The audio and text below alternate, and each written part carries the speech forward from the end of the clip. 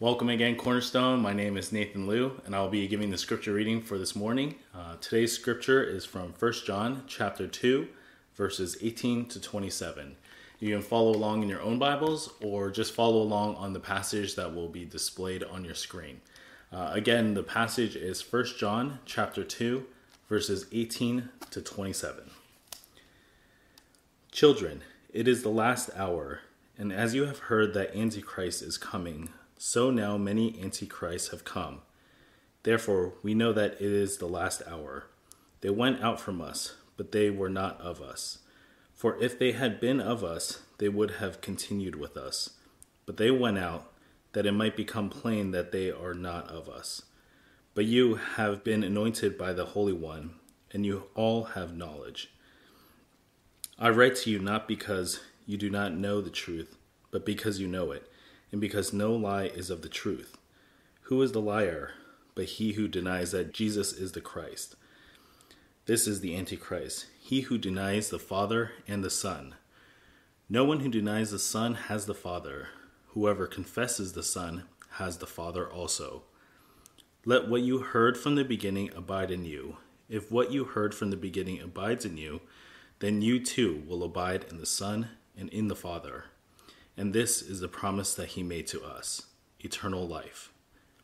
I write these things to you about those who are trying to deceive you, but the anointing that you received from him abides in you, and you have no need that anyone should teach you. But as his anointing teaches you about everything, and is true and is no lie, just as it has taught you, abide in him. May God bless the reading of his word.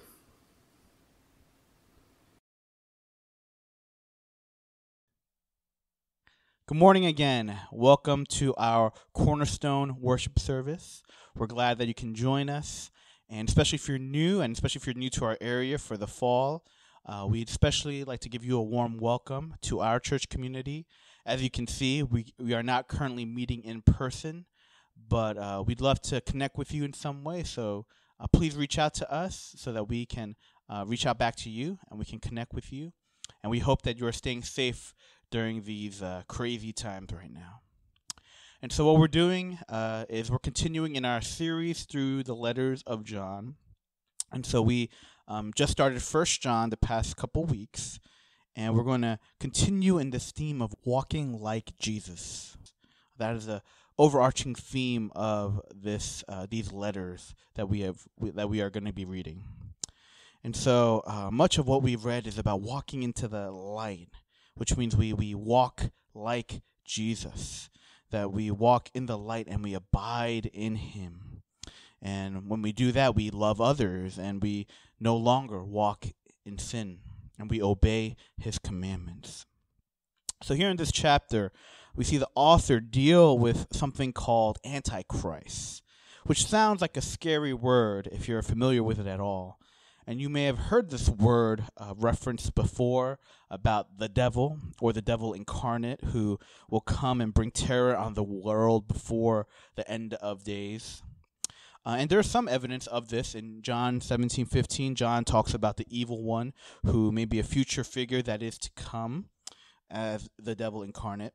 However, historically speaking, Antichrist were simply considered an evil power, even though a single person may be the head of that anti-Christian power in our world. But not to get too theological, it's actually dispensational theology that has made us think about the Antichrist as a person a lot more so.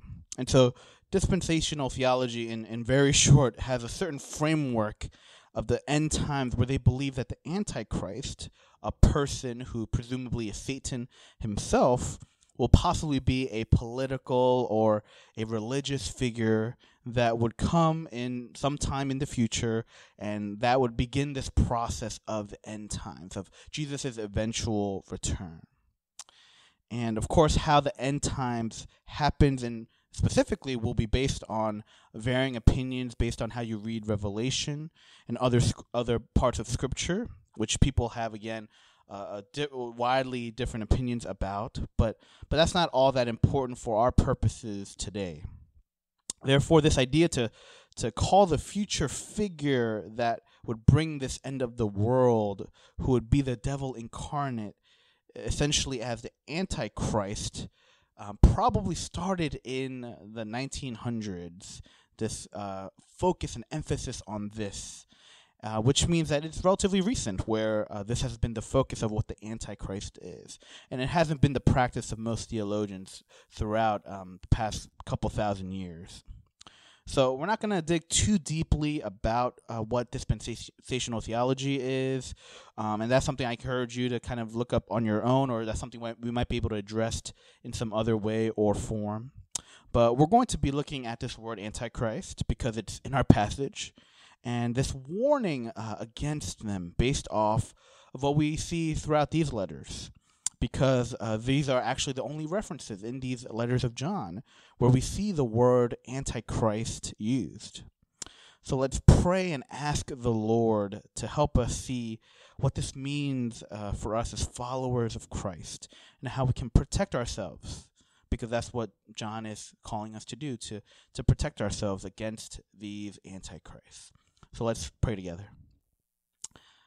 Heavenly Father, we join together in prayer, seeking your wisdom, seeking your guidance as we think about this warning that has been given against Antichrist.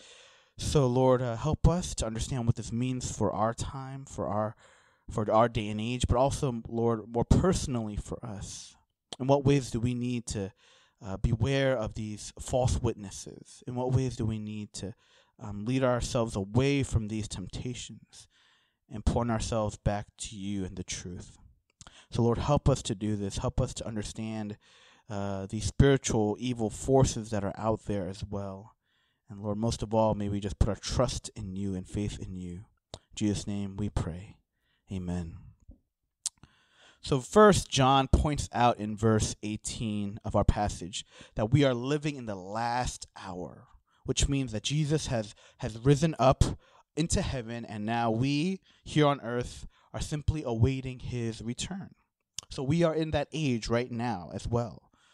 And we do not know when the time will come when he returns, when Jesus returns, but we know that in his timing, he will come very soon.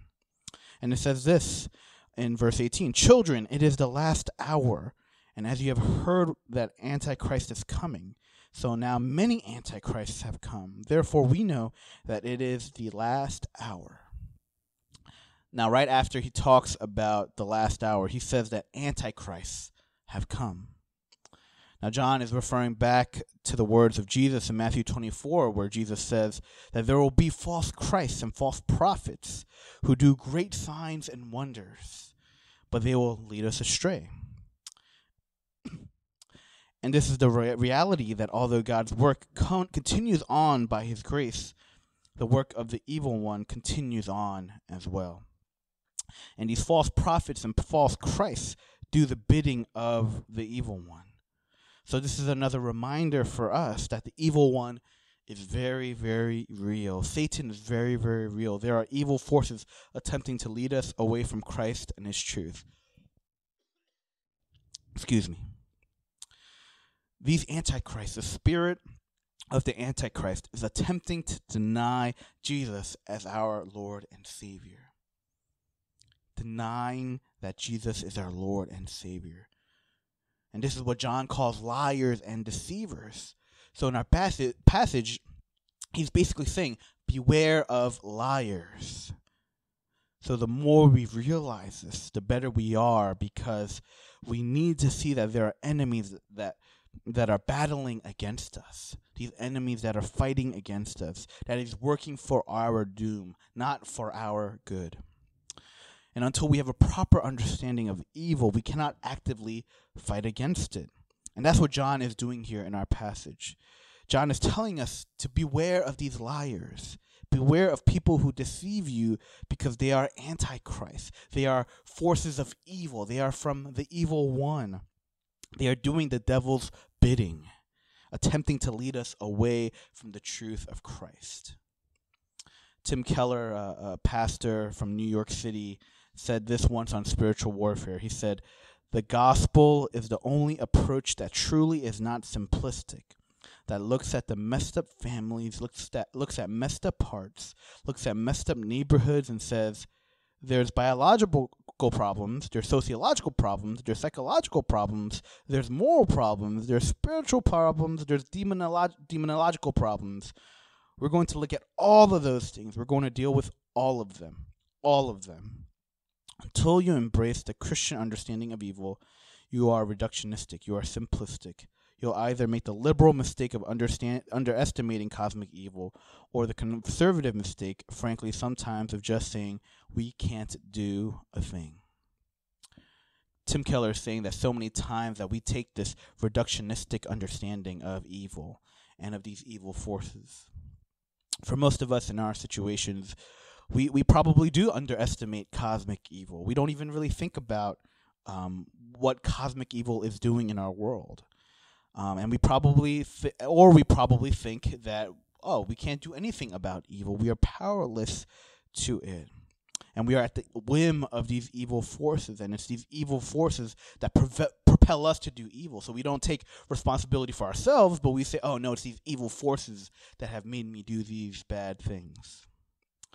But there's obviously a middle ground here for us, where not every evil thing is of the devil or Antichrist. Because we are responsible, like I said, we are responsible for our sins. But on the other hand, we should be acknowledging the truth that there is an evil one who is employing these antichrists that are seeking to lead us away from the truth of Christ, so that we no longer follow him, we no longer declare him as our Lord and Savior. So who are these liars? The types of liars we are to be aware of are liars who lead us away from putting our faith and trust in Christ. So, of course, this comes in many forms. There are those who try to proclaim that our faith is wrong, that it is not the truth, that it is not what leads us to happiness and joy. And there are those who try to proclaim that our faith and our worldview is so limited, and we haven't expanded our minds to the actual truth out there. And we know that there are many worldviews out there, and all of them claim a truth. I don't want us to have this misconception that only Christianity claims truth. All of these worldviews claim a truth. But some religions obviously say that one truth is better than our truth. Or they say that their truth is what's actually true and our truth is wrong. There is this notion that Christianity is closed-minded in that sense, that we believe and claim truth, and because of that, we are not open to other truths out there. But again, like I said, we are not the only religion that claims truth. And I believe that truth and objective truth is still important, because without that, society would crumble. We see it today in our day and age where we don't know what is true. And because of that, because of the internet and social media and even foreign governments who are skewing what we view as true, everything looks like it's fake. Everything is fake news. And because of that, trust has completely evaporated. And it's hard to know who to believe, which politicians to believe, which news sources to believe, which articles we read to believe. It's hard to know what is actually true. And because of that, our world has become more and more uncertain. Has become much more polarized and divided, and has become very divisive as a result also. So truth, knowing where truth comes from, knowing that something is actually true, is essential, and it matters. And so our truth is Jesus. He is our truth. We believe in who he is and what he has claimed in his word, and anything that leads us away from him is wrong, and that is an antichrist. And we have to really beware of these liars, because any one of us are vulnerable to this. We can be led away very, very easily. John says there are people who walked away even in their midst. Right? They went out from us, but they were not of us. For if they had been of us, they would have continued with us. But they went out, that it might become plain that they are all not of us. This can happen to us. They seemed to be a part of the community and participated in it, but they were swayed away from the truth in some way. So these antichrists are real and can definitely lead us away from the truth. And I have witnessed this myself, where I have been in circumstances where I have seen people who seem to be dedicated to Christ, who followed him for years. Excuse me. But over time, these people walked away. I've seen pastors walk away. I've seen it more than once in seminary, where people are being trained to be pastors, where these people have in seminary walked away from the faith. And a lot of them say it's because they felt that Christianity was hypocritical. They thought that the Bible was too inconsistent. None of us are immune to this. We are sinful human beings who can be swayed away by false teachers and prophets. And again, like I said, this happens in seminaries where people are supposed to be trained up to lead the church. And so we as Christians and as the church, we can be the ones who lead people away. That is a very real possibility. John is most likely dealing with this religion in religion called Gnosticism back in his times, which basically stole a lot of the terminology and the motifs of Christianity. So there's this religion that looks like Christianity, that seems like Christianity, and in some ways might offer things that are different from Christianity, that might seem better than Christianity, but it really isn't.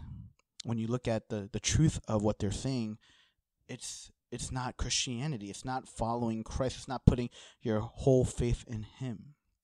So that's why John emphasizes the basics again, and he emphasizes it so much in these letters. He tells us who Christ is, what he's done for us. So because any one of us can be promoting these false teachings, and we could be false prophets ourselves. We need to examine carefully what we teach, what we emphasize, whether it is the truth of Christ or it isn't. And not only do we need to examine what we teach, but we have to think about how we practice what we teach. There are too many stories of churches falling into scandals and being driven by money and greed, where many people leave the church and are scarred by the church and never return to the church because of how the church has hurt them. And this is not something to be brushed off nonchalantly, like, oh, that's not what I'm going to do. That's not what our church is going to do. But it should actually make us think, oh, are we sure that our church is teaching the right things? Are we doing the right things? Are we drawing people to the truth, or are we pushing them away? And I just wanted to make sure we mentioned that, because we cannot think that we are immune to this. We have to make sure that we ourselves are teaching the actual truth, that we are acting out in faith, and we are led by His Spirit in all that we do. Now, although most of these circumstances that I mentioned are sad and very discouraging, there was one situation where there was a pastor serving for years at a church, but he abruptly resigned from his position. And he did so because he felt very hurt by the church and the way they treated him. He felt as if he was doing all that he could, but things were just not going well, and people in the church were actually criticizing him a lot because of the state of the church. And it came to a point where a respected church member basically chastised the pastor in a public meeting, in a congregational meeting, and criticized him very openly and very negatively. So after this, he resigned, and he had left the church, and he had completely fallen away from Christian community. He and his wife had actually left the church completely. They didn't go for quite a while. But by God's grace, he was called back by those around him who encouraged him and continued to pray for him. And through a long process, he returned to the church. An opportunity arose where he began pastoring again after a few years. So although he had fallen away, he didn't completely fall away by God's grace. So all of us, we should have hope that when our fellow friends or family members leave the church and the church community, God can bring them back to Him one day. He is so even though John says here that when they went out from us, but they were not of us, he's referring to those who have completely rejected Christ and never return. Because ultimately, all of us go through ups and downs in our walk of faith, and we have seasons of doubt and questioning. That's very normal. And we continue to have hope and pray for those who do not yet know Christ or who have fallen away for a time, because we never know when their hearts and minds will be open to this gospel truth again.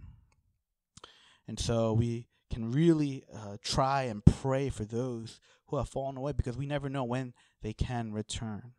But we know that if they don't return, that they were not one of us or a part of us, as John says, and also as the author of Hebrews says.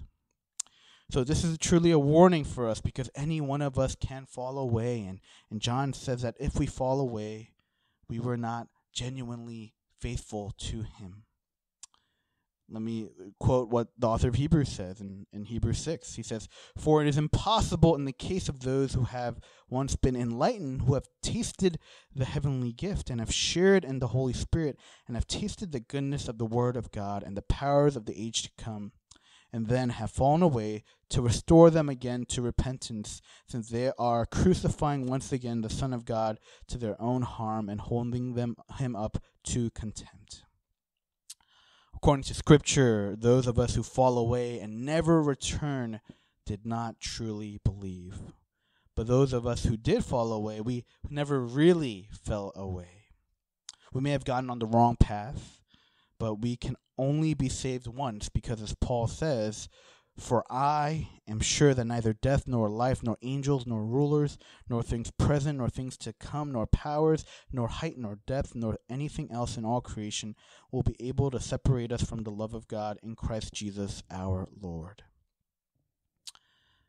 And so when we think about all of this, when we think about our faith, when we think about our relationship with Christ, it makes us really examine ourselves, examine our hearts. Right? Do we truly believe? Do we live out each and every day seeking to honor the Lord? Do we put our full faith and trust in Christ? If we don't, then the evil one can quickly grab a hold of us and lead us away. And so let us all examine our faith here today, and let us beware of the liars and the antichrist that lead us away from the truth of Christ, because we are all susceptible to it. But when we are in Christ, he takes hold of us and we are with him forever. And when we are aware of the evil one, it actually leads us toward Christ that much more, because we pray that much more. We trust in God that much more. We seek community that much more. And when we cry out to our God, we know that he answers us and he promises to protect and provide for us.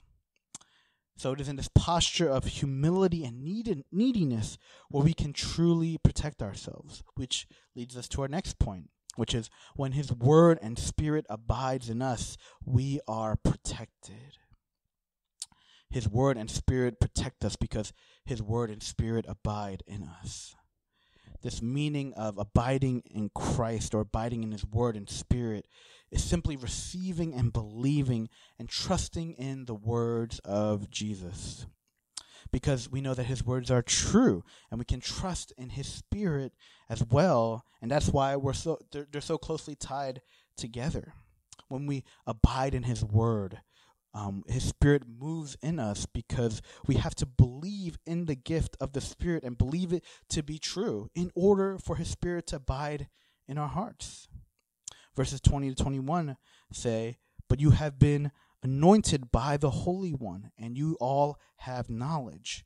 I write to you not because you do not know the truth, but because you know it, and because no lie is of the truth." And then in verse 24, he says, "Let what you heard from the beginning abide in you. If what you heard from the beginning abides in you, then you too will abide in the Son and in the Father."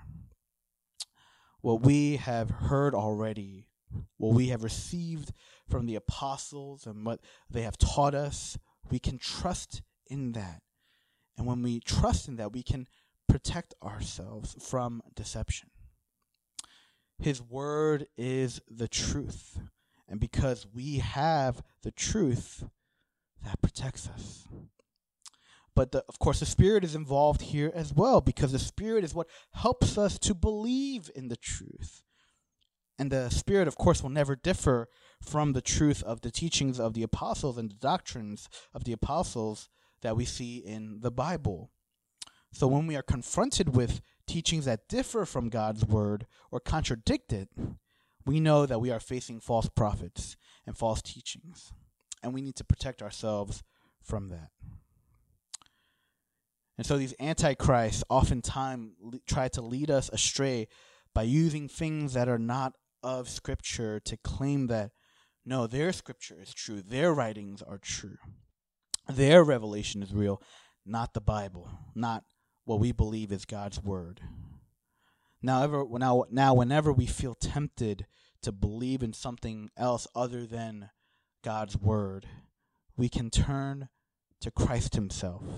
Jesus is our foundation. And if we believe in who Jesus is, in Him as a person, as God incarnate, when we believe in Him being the Son of God and dying on the cross and resurrecting from the dead, then we can trust His word. We can trust the Scriptures because Jesus Himself trusted the Old Testament. He quoted it all the time. And the New Testament is basically an account of Jesus' life and teachings, or it is the teachings of those who directly had contact with Jesus.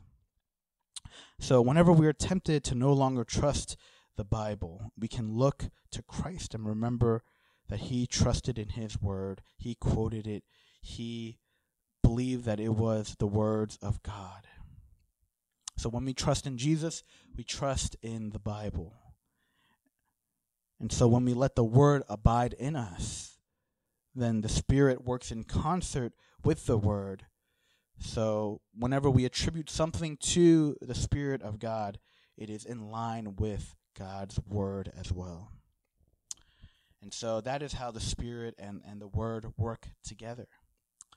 Right? We believe in His word by His Spirit, and we know that His word is the truth because His Spirit instills in us the belief to know that it is true. And we know ultimately it is true because it is about Jesus, and we know that Jesus is true. So if we feel God leading us in a certain direction by His Spirit, it is our responsibility to know that God's word, responsibility to know that it is in line with God's word. And yes, maybe it may not, the Bible may not have every answer to every scenario, but we continue to apply this principle whenever we look at God's word. And when we feel led by the Spirit in a certain direction, would God's word back up what we feel by His Spirit? I remember having a close friend who was not a Christian, who thought the way I lived and other Christians lived was very unusual and very curious. And that's quite normal when a person who's not a part of the Christian community views us. It might look weird or different or odd, right? Well, by God's grace, this friend eventually became a Christian. And it was fascinating to see his progression from living a relatively secular life to a life that sought to follow and obey Christ. I remember one topic of conversation that we had was regarding cohabitation of couples, where in the world it is common practice for couples to live together before they're married. And to my friend, this was normal. This is what people do. You test out the relationship before you get married. You make sure you're actually ready to get married. And in addition, you get to save on rent, and you get all these perks of having a roommate that you actually like as well. And I remember explaining to him that Christians don't necessarily do this because we believe that it is too tempting for a couple to live together before marriage, because chances are that they will almost always commit sexual sin before the covenant of marriage, where it is intended to be. And he found that fascinating, and a little odd that we believe that as Christians. But afterwards, when he became a Christian, his attitude changed about this. And he would say things like, yeah, couples shouldn't act like they're married when in reality they're not. It's having all the fun of marriage without the commitment, which is what makes marriage actually work. And he would say this, and I'd be shocked that he would say something like this, because before, when he was not a believer in Christ, he would say something completely different.